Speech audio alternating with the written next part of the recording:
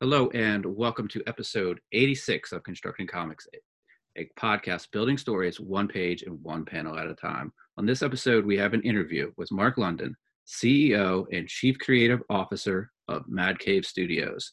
Mark is also a writer. This is Matt, and I'm joined by Constructing Comics co-host Noah.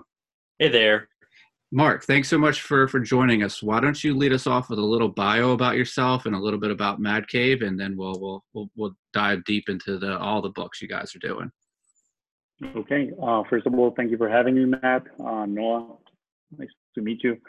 Okay, my name is Mark London. I'm the CEO and CCO of Mad Cave Studios. We are an independent publisher from Miami, Florida. We focus on creating unique, visually stunning comics across multiple platforms. We want our fans not to passively read our comic books, but enjoy taking a deep, introspective journey with our characters, environments, and themes. I know that it sounds a little profound, but that's really who we are. And yes, I'm the writer of some of our books. Battle Cats, Knights of the Golden Sun, Honor and Curse, and Wovenheart. Very cool. Noah, do you want to lead us off with a question? Yeah, I just want to know what your inspiration was for, starting your own publishing company, your independent, comics publishing company. Mm-hmm. Well, I'm in love with storytelling. I grew up in the late 80s, and let's just say that was a great time to be exposed to all sort of media, let's just say like comics, video games, movies, animation, literature. I mean, the works. So I think that I devoured everything, and I came up with a conclusion that really my calling is that I wanted to be a storyteller. I really wanted to develop characters, create worlds. So write my own books was my passion, but unfortunately, like I was doing other stuff. I was working full time, and I didn't have any time to actually devote really my resources to this. But one day I was talking with my wife, like for the 1100th time, and then one day she just tells me, like, listen, you know what, dude, either you do this or let's bury that right here because you're gonna drive me nuts. And I was like, wait, so you're telling me there's a chance that I can do this? And she was like, yes, but I mean, I'll figure it out before I change my mind. So I was like, all right. So I, with that blessing, let's just say that I started to like design a plan for what to do next. So let's just say that was the initial motivation to start my own publishing. That's awesome. And so did you, when you made that plan, did you sort of dive in feet first, or were you still doing the day job and sort of making the plans for starting Mad Cave? No, I was also doing the day job, which I still am. Okay. I still have to devote part of my time to other things. But let's just say that when I got the blessing, I wanted to actually do this, but I kind of like as a fun project. It was more like, okay, this is my thing. So I just want to, I don't know, put it out there, but not as a business, just I mean, as a fan, creating stories and writing books. So what I did was I hired or got in touch with an agency, a creative agency that they actually design websites and media strategy, social media strategy, and the works. So we're like, listen, I just need a website for my own personal use. I'm gonna put like a couple of images. I'm gonna put my own comic books there, and then we'll go from there. But speaking with this agency, like when I started telling them my ideas and what I wanted to do, and that I had this project and that project, they were like, hey, you know what? I think that maybe you can build a business out of this. So I was like, you think that I can make a business? Okay, so one thing led to another, and I started meeting artists. I started meeting designers. I started meeting people that were very social media savvy, and the rest is history. Mm-hmm. I mean, we decided to actually join forces and build what you know today as Mad Cave Studios. Wow, that's amazing. And When you went into creating your own company, did you have a lot of those story ideas already fully formed, like for Battle Cats? Most of them were, but stories, when you have them in your head, and I'm sure you try to translate into paper. Once you get another person or a team involved, I mean, everything ends up mutating and becomes something else. But let's just say that the core of the story, of the characters, the main idea, I mean, I've always been pretty clear of really where I wanted to take the stories and how I wanted to develop them. So in a nutshell, yes. So what was the first title that you guys came out with? Well, the first one was actually Battle Cats. Okay. Battle Cats was our flagship. Is not the first one that was written, but it was more because the artist that actually came on board and that actually worked on Battle Cats on the first 4 issues. I really liked his style. I really liked his approach on things. I really liked his influences growing up. So we kind of saw eye to eye, because Battle Cats is this medieval fantasy story where Thundercats meets Lord of the Rings, meet Game of Thrones kind of thing. But that story was first set in space. I wanted a space opera with anthropomorphic characters. But then to go back to your question, Noah, I wanted the Battle Cats to be set in space, but with the artist, let's just say, skills or knowledge or what he was better at. He was addicted to Masters of the Universe and Conan. So it was like, okay, so I think that I can turn this story, same principles, same ideas, same characters. I think that I can turn this medieval, which also I share a passion for Conan and Arthur and Knights of the Round Table. So kind of like it blended with what he was doing, and then it turned out mutating into what Battle Cats. It's a very cool looking book. Yeah. Thank you. Yeah. You know. So how did you find that artist? And that was the first artist you worked with in comics? Yes, and you guys are gonna laugh. I actually put I actually called a newspaper and put that I was looking for an artist. That's a great. And you have great. No, I mean, yes, I think that it was faith. I mean, I do believe in that. So I think that it was just a calling, because he was like, okay, I saw this article in the newspaper, but then he goes to my office, and my office has nothing to do with comic books, nothing to do. And he was like, oh my God, they want me to do something else. They want me to do advertising. They want me to do, what is it that they want me to do? He wanted to run the other way. But then he was like, no, listen, this is a personal project of mine. I really want to work with you. This is the idea. And he was like, oh, cool. Okay, I think that we can work together. But awesome. Yeah, it was an article in a newspaper. It was, yeah.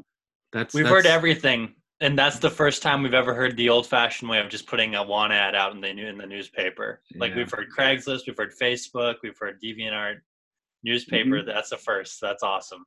Oh my God, yeah. It was funny, and to this day, when I tell the story about it, it's like, really, a newspaper? Come on, man, you're crazy. And I'm like, yeah, but hey, I'm old school. It worked. So, yeah. But it worked. It worked, and it got us off the ground. So that was good.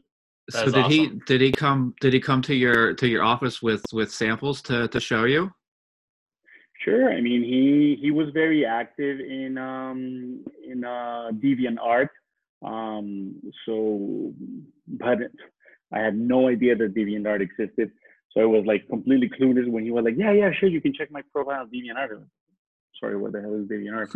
And he was like, don't you come on, like, prepared, give me a portfolio or something that I can look at? And he was like, yeah, sure, but you can also check out my page in DeviantArt, which I have like years of experience doing sketches and doing my own projects and comic books and characters. And I was like, okay, so this is the guy. And he had a very particular way of understanding this world. And we saw eye to eye, and we actually got Battle Cats to a good start. Thank God. What issue are you guys on for Battle Cats right now? Right now, we just finished volume 2. Volume 1 has 5 issues. That's the first arc. But that artist was with us for the first 4 issues. Then the 5th one, we actually got a new artist came on board, which is his name is Mike Camello, which is great. And we also got a new colorist called his name is Tequino.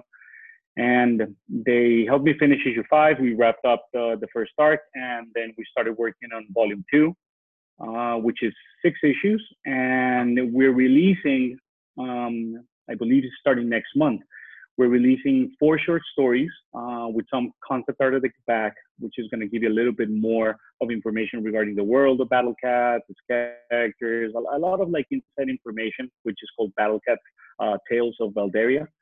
And that's going to run through the summer or until the summer. And then hopefully at the end of the year, we're already working on Battle Cats Volume 3, which is going to be the finale of the whole story. Cool. Very cool. Are you, with those short stories, are you working with the artist to develop each of them, or are you having multiple writers work on those short stories? Excellent question, Noah. No, basically I wanted a different look for each one of the books. So the first one has a completely different artist. His name is Rob Stutz. I met him at C2E2 in Chicago, and he went to our booth and he took the portfolio and was like, hey man, you know what, this would work. I've been thinking of this idea for Battle Cat. He was like, yeah, look, I can't work on this full time, but I can help you out. As soon as I started seeing the sample pages, I mean, completely different look for the Battle Cat, but they're great. I mean, I love it. It's amazing. So that was Robert. For the second story, we have Daniel Jimeno. He's from Spain. He was actually one of the Talent Search winners last year, and we were taking some time with his project. So I told him like, hey, why don't you come on board and basically just draw this short story? I have the script. Let's do it. Then for the third issue, we have Atagun, which he's the artist on our latest series, which is actually it's coming out next month, which is also, the following month, which is Hellfighter Quinn. Right. Is the artist on that. And for the 4th issue, we have Mike Camello coming back. But the thing is that the 4th issue, it's dear to my heart because we're going to see the Battle Cats when they were kids at young Marsh Island. At White Marsh Island when they're young, when they're training. So speaking with Mike, he told me like, hey, listen, no, you know what? I'm sorry, but I'm doing this. So we're like, well, okay, fine. so it's kind of like short stories that add and complement the world in a sort of way, and then it sets up everything for the finale. I love that. I love anthology books, so I'm very excited to read that. That'll be something really cool to see. Excellent. Yeah. So, Mark, what's your writing style like? Is it full script, or is it sort of loose outlines, or how do you handle your writing? No, it's basically full script. But let's just say that I work on a very detailed outline. I learned that the hard way, and actually our editor-in-chief, Chris Fernandez, I mean, he insisted on that. He told me like, listen, Mark, if you don't give me full outlines, I mean, I'm gonna stop working with you. So it's kind of like I was forced, because at first, like I had like very rough outlines and be like, okay, I'm gonna develop the project. I already knew everything I had in my head, and then I just kept going. But and I didn't want to know like a lot of the story. Like for some reason, I felt like when I put the story down like on paper already, like it would just lose its appeal or my enthusiasm for what I was doing. So I kind of like had a rough idea, and then I kind of really wanted the character like to dictate like his own path or her own path. But sure, it drove them crazy, because I mean, they had no idea where we were going, and I was like, oh sure, yeah, but hey, but what about this? And I was like, no, yeah, we're addressing that in issue 3. And he was like, oh my God, I need to see this. And I'd be like, no, look, it's in this note that I have here. And they'd be like, what are you talking about? And I'd be like, okay.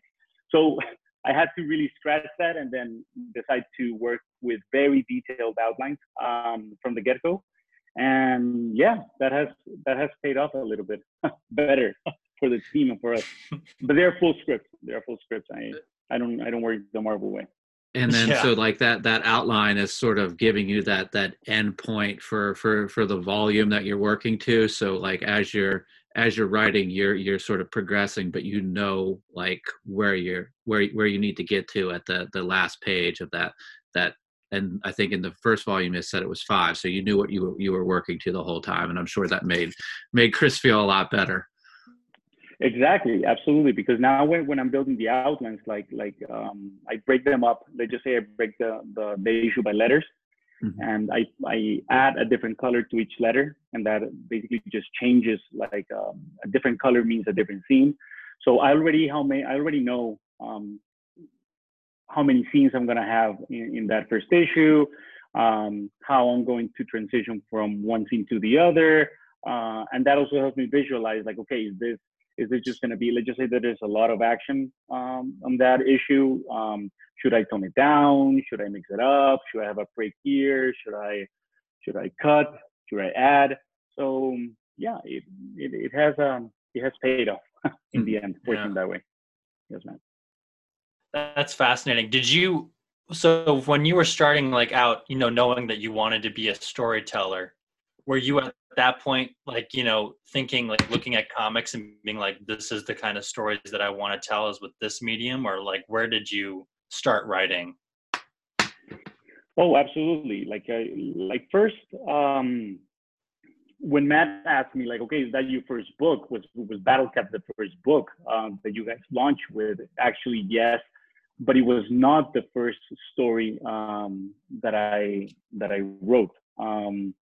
That was actually Midnight Task Force, and that was a screenplay that I was gonna try to develop that with some buddies of mine, and we came close of getting some of the funding and getting the director and everything, but unfortunately that fell apart. So then what I did was I basically just tried to adapt that screenplay into a comic book format and develop it that way. And when I started just to like see the comparisons, I see that I enjoyed enormously working in a comic book. So that was really what opened my eyes.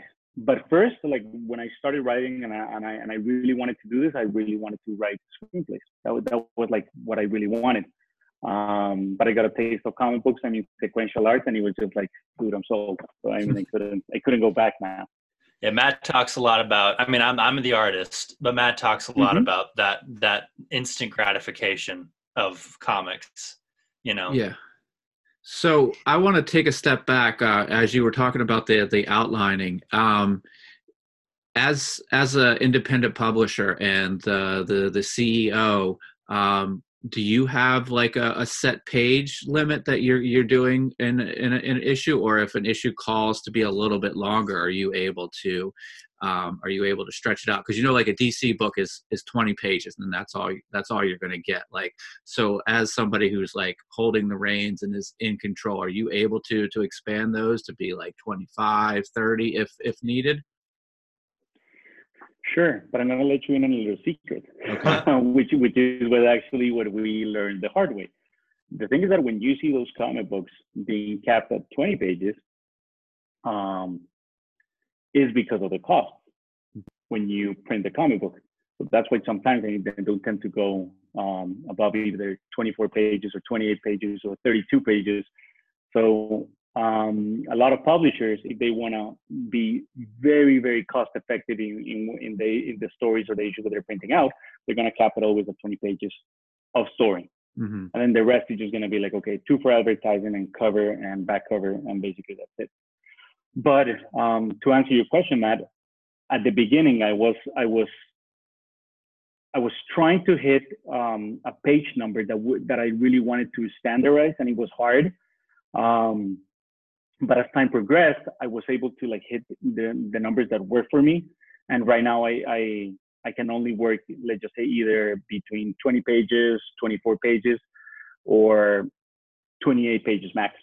I will not go above. But sometimes it just depends on the people that you're working with. How do they see the outlines, or how do they see the story? because if they clearly see it in the outline, and you have, let's just say, like, okay, a couple of battle scenes, of quiet moments or whatever, and they will tell you like, hey, you know what, I think that we need to actually emphasize here that we need more. Then probably you can just stretch it out a little bit. Okay, and a little bit more inside baseball. Are you printing these in another country, or are these being printed nearby? We were with Canada. Okay. When we got accepted to Diamond, Diamond is kind enough to give you like a list of printing companies. Oh, nice. That you can reach out to, that you start like on a trial and error basis. And for some reason, I mean, the people that work in Canada, they're great. They're amazing. And so, do you see like samples to like make sure that everything is like cut the right way before it goes to the printer and stuff like that?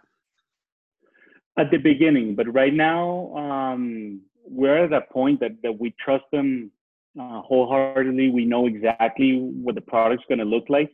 Okay. So right now we don't need to look, unless like you start seeing art, and you're going to know more a little bit about this, Noah.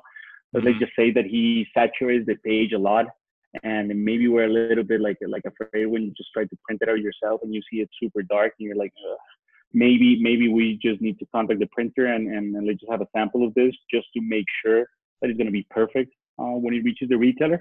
No, but at this point, because we've been working with them 2 years now, at this point we feel very, very comfortable with them. So there's no need. But at first, you're absolutely right, Matt. I mean, we were asked for samples. We would pay for samples. They don't give you samples. I mean, if you really want to have a proof, you need to actually pay for the proof. Right. So, but we have to make sure. And again, I think that's part of the learning process. Definitely. Then, so Battle Cats was your first. Then was it Midnight Task Force? Was that the next title that you guys released? Yes. Then we released Midnight Task Force, and afterwards it was Honor and Curse, and afterwards it was Knights of the Golden Sun. Awesome. And after Knights of the Golden Sun, that's when we decided to start our talent search, our first talent search. And I think, if I'm not mistaken, that yes, it was Show's End, was released after Knights of the Golden Sun, which was actually by 2 talent search winners. Awesome. Yeah, we've had the Show's End. Anthony. Yep, Anthony Cleveland. Yep. Oh my God, he's great. He's amazing. Yeah, he's a great writer. That book is pretty awesome. So when you say we started doing the talent searches, that's you, and is that Alex as well? Was it you brought on Alex, or was he there from the start? No, actually, we started doing the talent search with Gio, which she was our editor-in-chief, but she's now our VP of operations. And Chris Fernandez was handling like all strategy for the company. And Chris Sanchez, which at the beginning he was running social media and he was running marketing and PR. All those people have now moved to bigger and better things within the company. But when we decided to start the talent search, was with them. So we is the 4 of us. So you guys all meet? Oh, sorry, you go ahead, Matt. No, I just wonder, is it like it's like a committee vote there? To select the winners? Yeah. You mean that? Yes. I mean, we got it. I think that for the first talent search, we got close to 250 submissions. Yeah, it was something that we didn't expect. So what we started doing was that like everybody was starting reading everything, and then we kind of like selected by piles, and we kind of like, okay, these are my best, and if we agree, then that pile starts to like be put on the side, and then basically you just like end up with everybody's favorite. And in some cases, I mean, somebody's gonna fight for someone and be like, hey, you know what? I really think that he has the chops to do this because of this, and that. Well, I didn't see it, but you know what? I really wanna take a chance on him and be like, okay, let's do it. And that's how we select. But yes, it's it's a committee between the four of us. That's got to be hard to fight for someone and then not have everybody else agree with you on certain things. Yeah, sometimes, and you know what? I mean, in the past it has worked where we have been really like, phew, I mean, this guy was really like on the edge of things, and he pulled through at the very last second. And there are other cases that unfortunately we have had a situation where we really need, unfortunately, to cut that person and be like, hey, you know what? Keep working on your craft, keep getting better, and hope that we can see you again in another talent search or another convention, and we'll give it another shot. But yeah, so sometimes it worked out, sometimes it worked out, sometimes it doesn't. I mean, no, you're an artist, you know how this is. Oh yeah, and you're a writer, you know how this is. So that's the business. Yeah, it is a business, and that's got to be hard especially when it corresponds, you know, with art. That's tough. You know, that's a tough decision. I can't imagine just you explaining that situation. Like, man, I'd be so self-conscious that whole time and be like, with all those artists and writers submitting things, yeah, I would be too sympathetic. I'd be like, oh, hire them all, you know. Yeah. No. You know what? You're right. And actually, with Mad Cave, that perception of you changed for myself, because I was like, at first I was everybody's a critic, right. and you're able to just see somebody's art or somebody's writing, and you dismiss him. I mean, so quickly. But when you start working on this as a day to day, and then somebody comes and, oh no, you know what, that sucked, and you're like, whoa, excuse me, no, yeah. I think that no, dude, no. I mean, you can see the phases every single time that you go to conventions and you work in comics. Yeah, you see the pain. You see like the work. I mean, it's not easy. A lot of people think that it's just like drawing. I mean, circles and sticks, and it's not. Mm-hmm. Oh yeah, it's, you know, and we've talked about this with all our guests. You're not in it for the money, you know, that kind of thing, because no one's in it. Even the people at DC and Marvel, they're not in it for, you know, not everyone can be Brian Michael Bendis or something like that. You know, you're doing it because you love this form of storytelling. You know, that's important. You're absolutely right, but you also have to ask Bendis, where did he start, or how did he start? Mm-hmm. The problem is that a lot of people look at those guys, Brian K. Vaughan, they look at Brian Michael Bendis, they look at Mark Millar, and they see him and they're like, oh my God, this guy is like, dude, research their story, see how they started, see what they had to do to actually get in those positions, and you're gonna see that it's my God, Scott Snyder was a freaking janitor. Yeah. So it's like, I mean, the guy's there because he really worked his ass off. Yeah. Nobody handed it to him. So it's something to admire. Yeah, it is. And it's all for the love of the art, which is amazing. Yeah. I think there's like a saying that like every overnight success is really a 10-year struggle that you don't really know about. Absolutely. Yes. It doesn't happen. I mean, it doesn't happen overnight. If it happens overnight, I mean, well, that's really going to be like the duration. Like those are sometimes one-hit wonders. Mm-hmm. Right. That you see like those artists that they just have a single and like, oh my God, it was amazing, but the guy just disappeared from the face of the earth. So I think that here you have to be consistent, especially in comics. I mean, you really need to like pay your dues and keep on doing it and keep plugging, and then people start noticing you and be like, hey, you know what, until that huge store opens for you and you get the right exposure. I had a saying that I heard a saying once that actually success is when talent and opportunity, when preparation and opportunity meet or collide. And for some people it's like, yeah, they were super prepared but they didn't have the opportunity, or the opportunity presented itself but you were not prepared. So that's really what success is. That's a good saying. Yeah. So I want to take another step back. When Battle Cats first came out, what was it like the first time you walked into a comic book shop and you saw that on the shelf?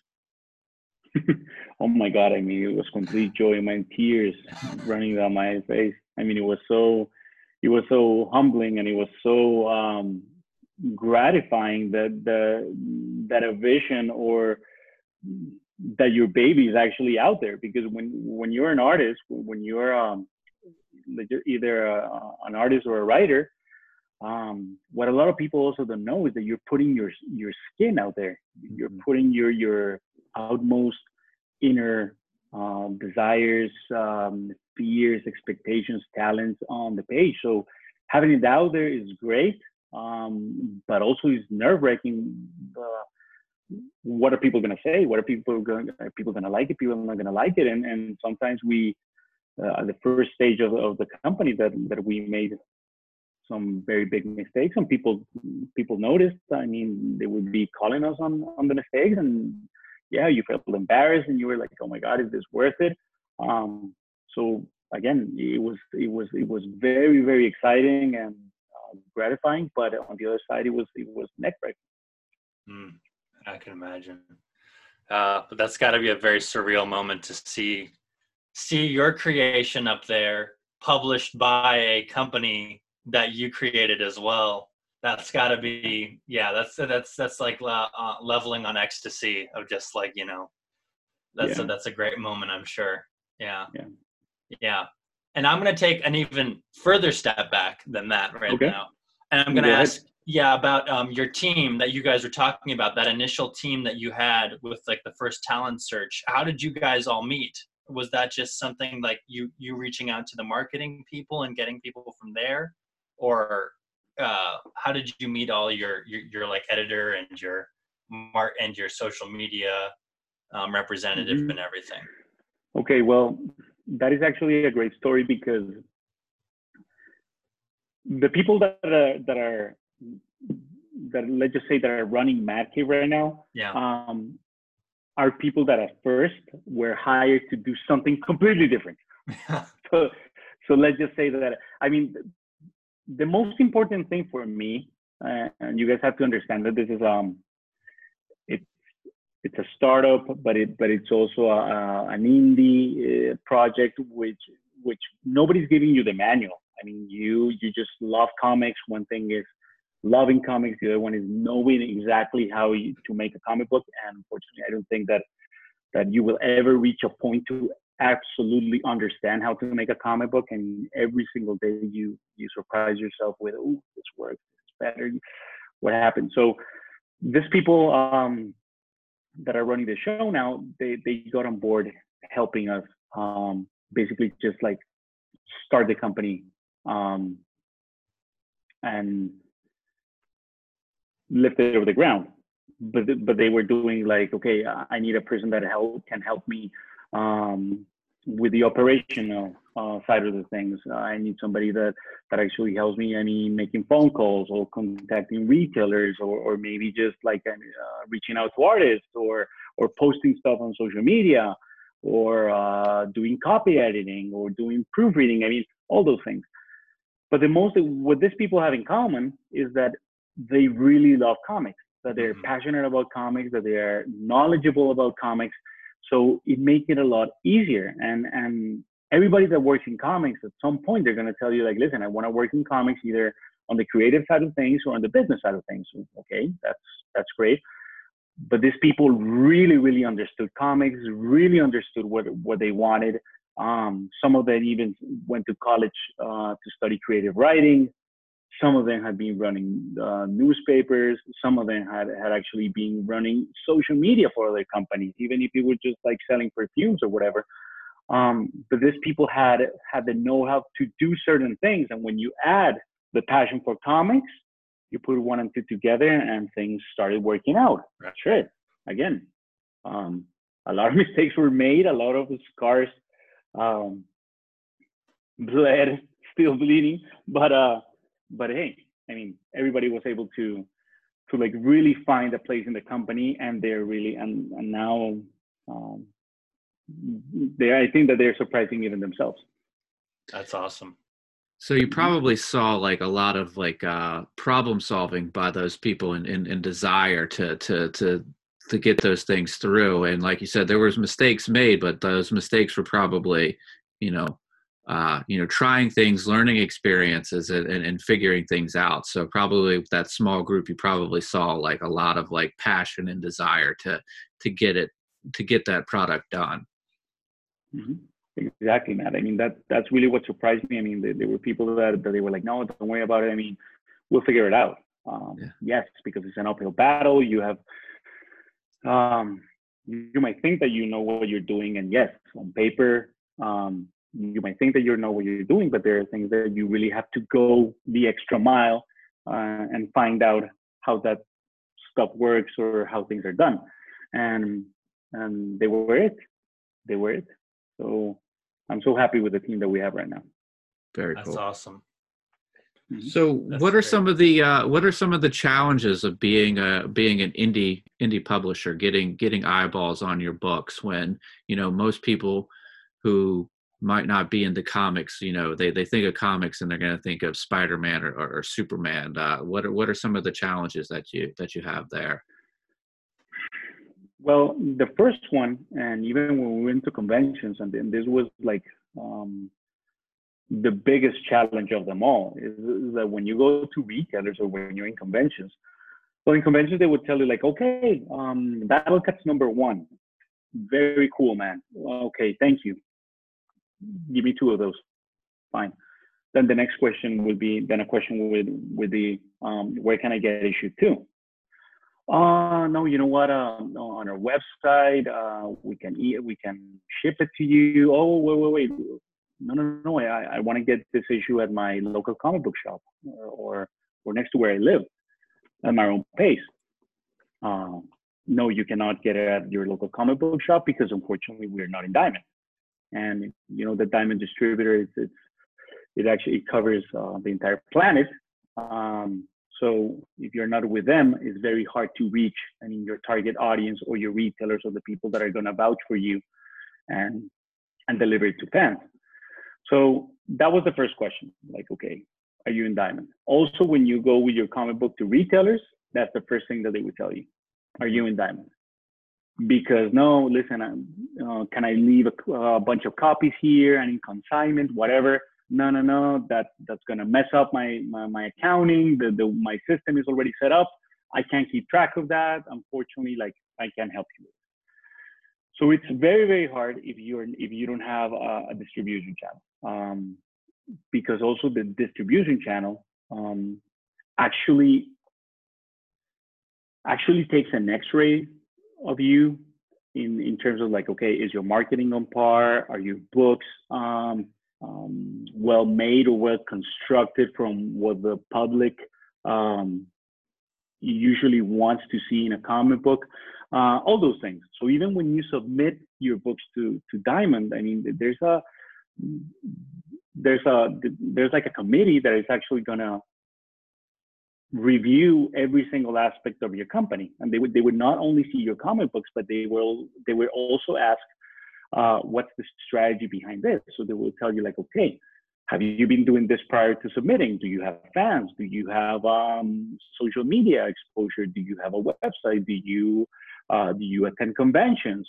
All these things to make it easier for them actually to sell the product. Because also when Diamond carries you, that doesn't mean that they're just going to be that everything that goes into Diamond actually sells. Diamond is a way that you can actually reach more people, but the marketing falls on you. The hard work that you need to do with those big review sites that are so great and that gives us all the information, you also need to prove yourself to them. In regards like, okay, if I'm giving you a book and you're going to spend valuable time reviewing this book, is this going to give you clicks? Is this going to give you traffic? So it's a little bit complicated. So when you are starting out, and yes, you have all these huge barriers of entry, because they're like steps that you need to actually overcome to get decent eyes on your books. And again, even if you check that list, which is very, very extensive, at the end, the hard work is just the beginning. So I would say that is the biggest problem, the distribution and the exposure that you can get. That's very specific and very helpful. Thank you. And like, I've always heard that like, is there a way that you can sort of prove or sort of estimate to Diamond, like like what you think or what you can possibly sell? Because don't they will only take a look at, I know that you mentioned like website and quality of books, but isn't there sort of like almost like a threshold or like a certain number that they want to sort of be confident that you'll be able to get into the marketplace? Yes, and the thing is that they do have they do have all the experience, so they know if the book that you're trying to pitch is, because basically that's what you're doing. You're pitching your books, you're pitching your content. So they would even tell you straight up, I mean, if your book is something that the research has determined that it will sell or it will not sell. Okay. So a threshold, I cannot give you a specific number. Yeah, sure. But I'm sure that if you start working with them and unfortunately you fall flat on delivering on a promise on your projections, I'm sure that you're going to have problems with her because you're not viable for them. I mean, it's not, again, at the end of the day, that is also something that people, when they go into comics, need to realize, is that as much gratifying and surreal it is to work in comics and put yourself out there as a writer or as an artist, at the end of the day, it's a business. Mm-hmm. For the retailer, for the distributor, for yourself, for the people that are helping you. So it's a business, and they want to see numbers. They want to see fandom. They want to see exposure. They want to see noise. They want to see what moves the needle. And every single publisher, believe me, guys, is scratching their heads right now trying to see how they can produce a next hit. So what are some Walking Dead or the next saga? Sure. So what are some of the challenges of that sort of that system, the 3-month system where you have to sort of have things in previews 3 months before they come in the stores? What are some of the challenges there? Brutal because a lot of the books that you're planning, you need to plan them a year ahead, because from the point that you open your mouth and you tell Diamond that this is the book, and you start sending what the book is or the synopsis, the clock starts ticking against you in a manner that is ridiculous. Because it's okay, you send in the information, then they're going to expect, okay, the preview pages, and then they're going to expect for you to send it to print, and then they're going to expect you that the printing company is actually going to either have the product ready for them to send to Diamond, or you're going to have to send it yourself. And then when it reaches the Diamond warehouse, that also takes time for them to package it up and distribute it to all the different comic book shops that they have in the country. So it's really, really like clockwork. And the way that Diamond works, I mean, it's amazing. When you take a look at pictures, how they do things in their warehouse, I mean, it's brutal. I have no idea how they do it, and they shuffle so much, but they manage to get books out in time. And yeah, some people complain. Some books, I mean, get lost in translation and everything. But again, for the most part, I mean, you will get your books. That's great. That's awesome. And what's your guys' convention presence like this year? You guys have anything big coming up? Yes, this year we are going to Emerald City. We are going to MegaCon next, which is going to be in Orlando. Then we're going to go to Florida SuperCon, which is here in Miami. Then we're going to go to San Diego Comic-Con. Then we're going to go to Baltimore. All right. And we end the year in New York Comic-Con, which is actually going to be our 5th year at New York Comic-Con. So I'm so happy and excited because it's our 5th year there. So it's our 5th year anniversary at New York Comic-Con. That's great. Do you guys have you increased your con presence every year since you guys started, or have you sort of found like a sweet number that you like to do and just sort of stick with that? You know what? That's a great question. We've tried to shuffle them every year. So when we launched Mad Cave, we started with Wizard World. We've been to EC to C2E2. We've been to WonderCon in Anaheim. We've been to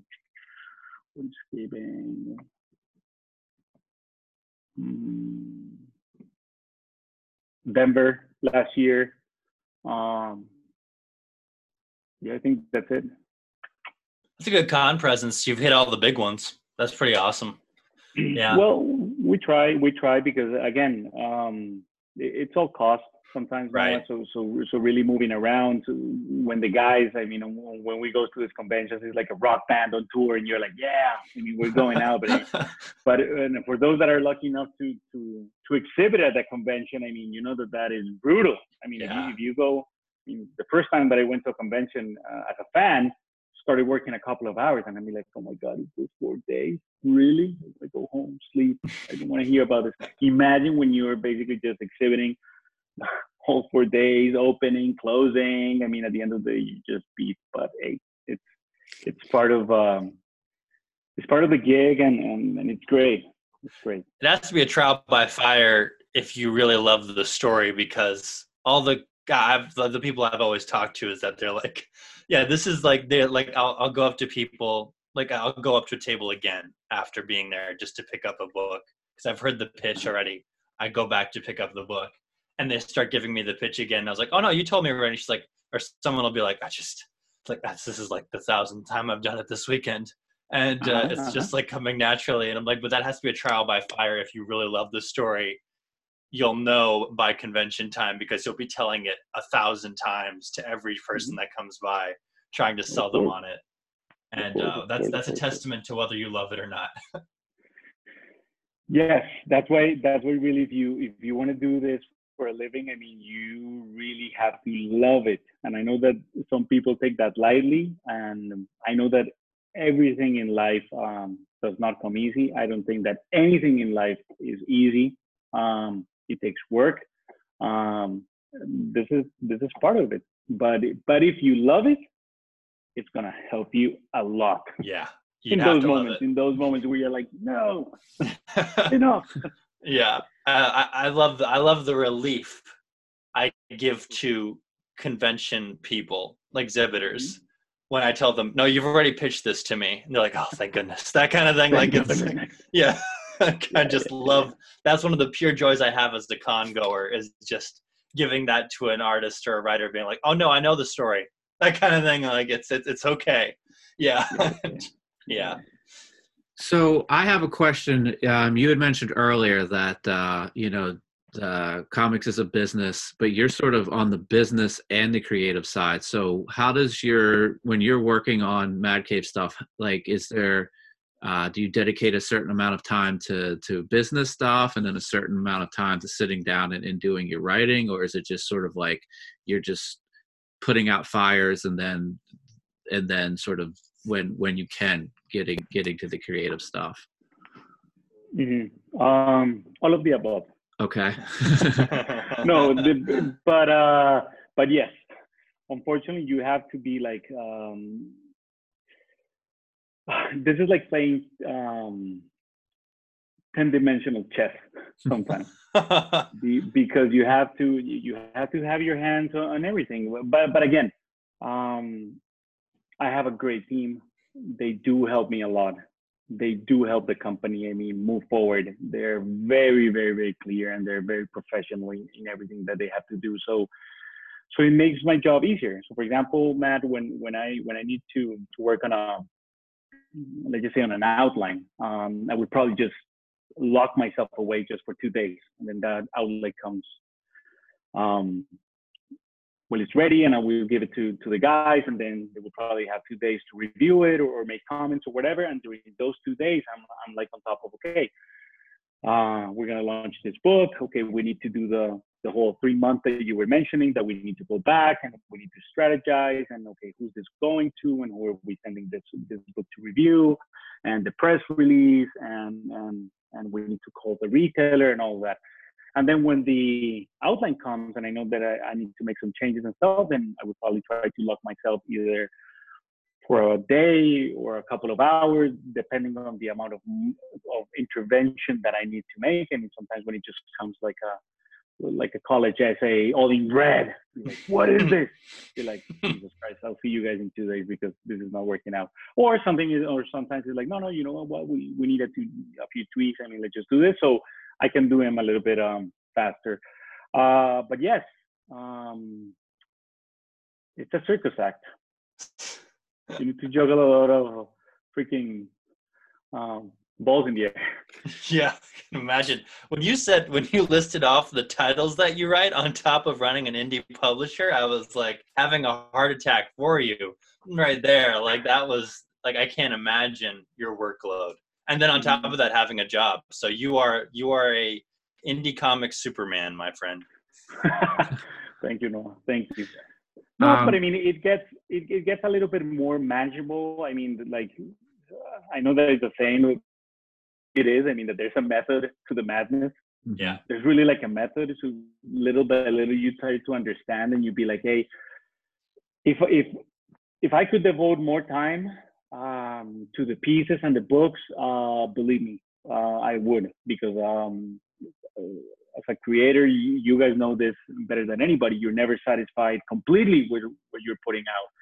So sometimes for me is the lack of time that I can dedicate to certain things. So sometimes I have to let them go, but I'm sort of a perfectionist, and I had a very rough time at the beginning because of that. But I don't know, I guess that you start to manage, but hopefully the company is growing. That is part of the reason why we decided to have our first talent search, so we can get other people involved, launching books, launching IPs, Mad Cave's vision, because Mad Cave is a closed house. Right. That's how we work. We design the IPs, or we have ideas for the IPs, and everybody that comes on board is work for hire, and we tell them, listen, this is the story where we want you to develop, that you want to work with. We have a couple of ideas, and then we'll develop it with them, and hopefully they can put their name out there. They can get better at the craft, and we start publishing books, because Mad Cave is a publisher. So if we don't have books, we're not a publisher. So Right. we need to produce books. So that's part of it too. And how many years has the talent search been going on? No, the first talent search was we launched 2018, and last year was the second one, 2019, Matt. And this year we're probably going to have another talent search. Obviously, it gets a little bit more strict than what we're looking for. I mean, even the talent search from the first year, I mean, they've been raising the bar in terms of writing, in terms of art. So every year the bar rises for the talent search. But sure, we're going to have it. I mean, we wanted to give an opportunity for people that were out there that unfortunately don't have a shot. Yeah. In the industry, because of everything that I told you, because sometimes, I mean, promoting your book, because of getting the distribution, because of having a name for yourself and show it at conventions or retailers. So that is really what we offer these guys. I mean, if they go and eventually end up working for the big two or making $1 million or whatever, well, they came on Mad Cave. So it was like, shit. So, okay. Yeah. Yeah, it's a really interesting concept, and it's awesome that you guys do it, because like if you were going to pitch Image, you would create something, but a lot of times, not a lot of times, but for these talent searches, you have these people write in the universes that you've created, which probably then lends itself to, as you were explaining, you say, hey, I have this, we have this IP, or we have these several IPs.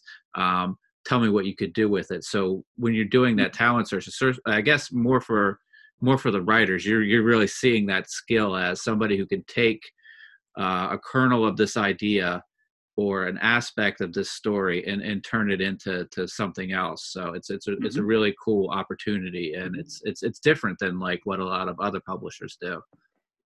Absolutely, Matt. And yeah, because the thing is that some other publishers, what they do is that it's a creator on content. So the business model is different. It's just like, okay, we have to split the revenue, kind of like what Image does. Is like, okay, we will split the sales numbers, but again, you need to do your part. With us, with MadCave, is that we end up doing everything for the person. We end up basically just doing the marketing, printing the books, putting everything out there. So the person here, sure, it's working for MadCave, it's building one of its properties, but it's also getting its name out there. So I don't know. I think that it works out in the end for them, and some guys are some of the people that have actually published books with MadCave are making noise out there, and I know that they're going to be great, and soon you guys are going to see them working on very high profile books. So great. And it seems to coincide every year with New York Comic Con. So is that the plan again this year, is to have sort of the announcements coincide with those? Is it 4 days of New York Comic Con? Okay. Yes, sir. Yes, will probably coincide with New York. I mean, it's tradition, so we will probably stick with it. And being the fifth year anniversary, so probably we'll do that. Yeah, and it seems like you, it kind of grows every year too, because like I think you like and I don't know if I have this right, but sort of like the first year there might have been only like a certain number selected, and this last time you took 4 from each category, like writers and artists, right? Where actually it's the other way around. Okay. Actually, the first year we actually got 4 and 4. Okay. And this year we actually got 4 and 3. Okay. So we got 4 writers and we got 3 artists. And is there any sort of when, like, so for that first year when you got 4 and 4, did you guys then go back together and say, like, I think this guy would work well with this person, and then the teams were formed that way? Of course. Okay. And also what we did is when we first started talking with them, because there's again, one thing is that they give you a sample of something that you're requiring, but actually the doing and in the amount of time that you required, because a lot of artists, they will just tell you like, oh yeah, I do a page a day. And you're like, okay, yeah, no one knows this a little bit more. So it's like, yeah, a page a day, full backgrounds and everything. And you're like, oh, okay, really? And then when you start actually seeing when you actually start working with them, you're like, that's when the delay starts, and then when the problems start. So the first thing that we do with the winners is like, okay, we need to get them a little bit, we need to start getting to know each other a little bit better. We need to try to establish like a flow or a workflow of doing things. And we even pitched some of the ideas that we had to some of the writers. So it's like, for example, for Jay Sandlin, it was like, listen, do you like Westerns, for example? And he was like, you know what? Not my cup of tea. Do you like wrestling? Oh my God, I'm a fan, and my family. He ended up being this huge like wrestling fan that he's like, oh my God, I mean, I love you. This is really what we need. So we knew also that he was going to excel, or he was going to feel more comfortable. We knew that he could write. So we knew that putting him on a wrestling book, something that he's passionate about, he's going to excel, or he's going to enjoy more. So for example, for David with Savage Bastards, is because he actually mentioned that he had interest in a Western, that he could, I love Tarantino, I'm a fan of this, I'm a fan of that. So we were like, okay, so we can probably work. And we did the same thing. I mean, for the artist, like, do you feel comfortable with this? Do you feel comfortable in this scenario? What do you think? And then depending on what they would tell us, we would try to match them with their respective writers. And thank God, I mean, in the end, it ended working spectacularly. That's got to be nice to know that. And when you guys go in, so like last year, was it by design that you would have the 4 and 4, and this year it'd be the 4 and 3? And then like, do you guys sort of go in being like, okay, this is the amount of people that we want to pull for each category, or is it,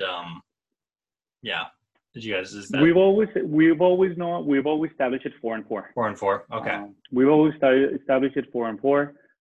Don't ask me why. 4 and 4.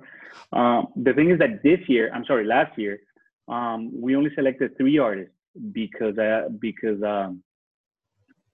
those were the best, and they again met the criteria that were really on par with the artists and with the IPs that we wanted. And unfortunately, nobody else came close to actually seeing or showing us what we really wanted. That's why I also mentioned that, unfortunately, those guys, and they have been responsible for raising the bar of what we expect from either a writer or an artist on the talent search.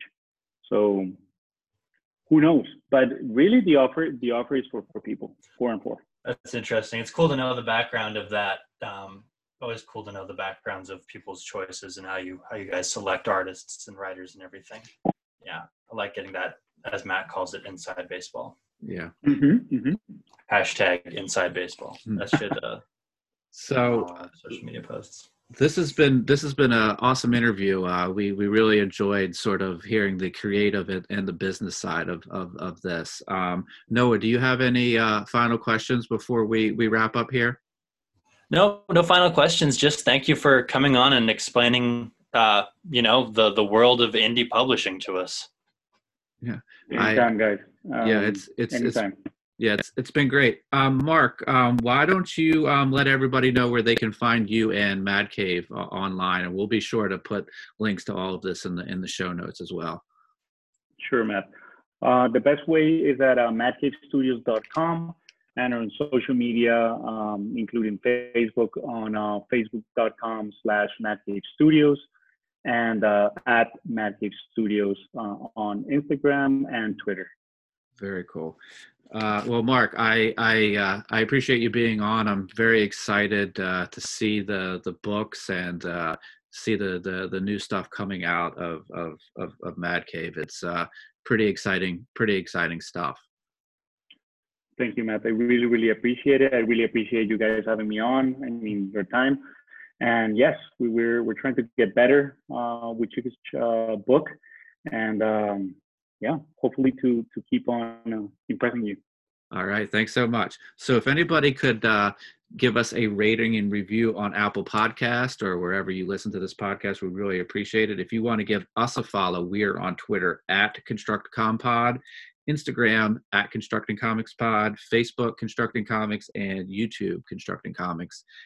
So there'll be links to those social media, Mad Cave's and Mark's social media in the show notes. And I'd like to thank everybody, and we'll be back with another episode very soon.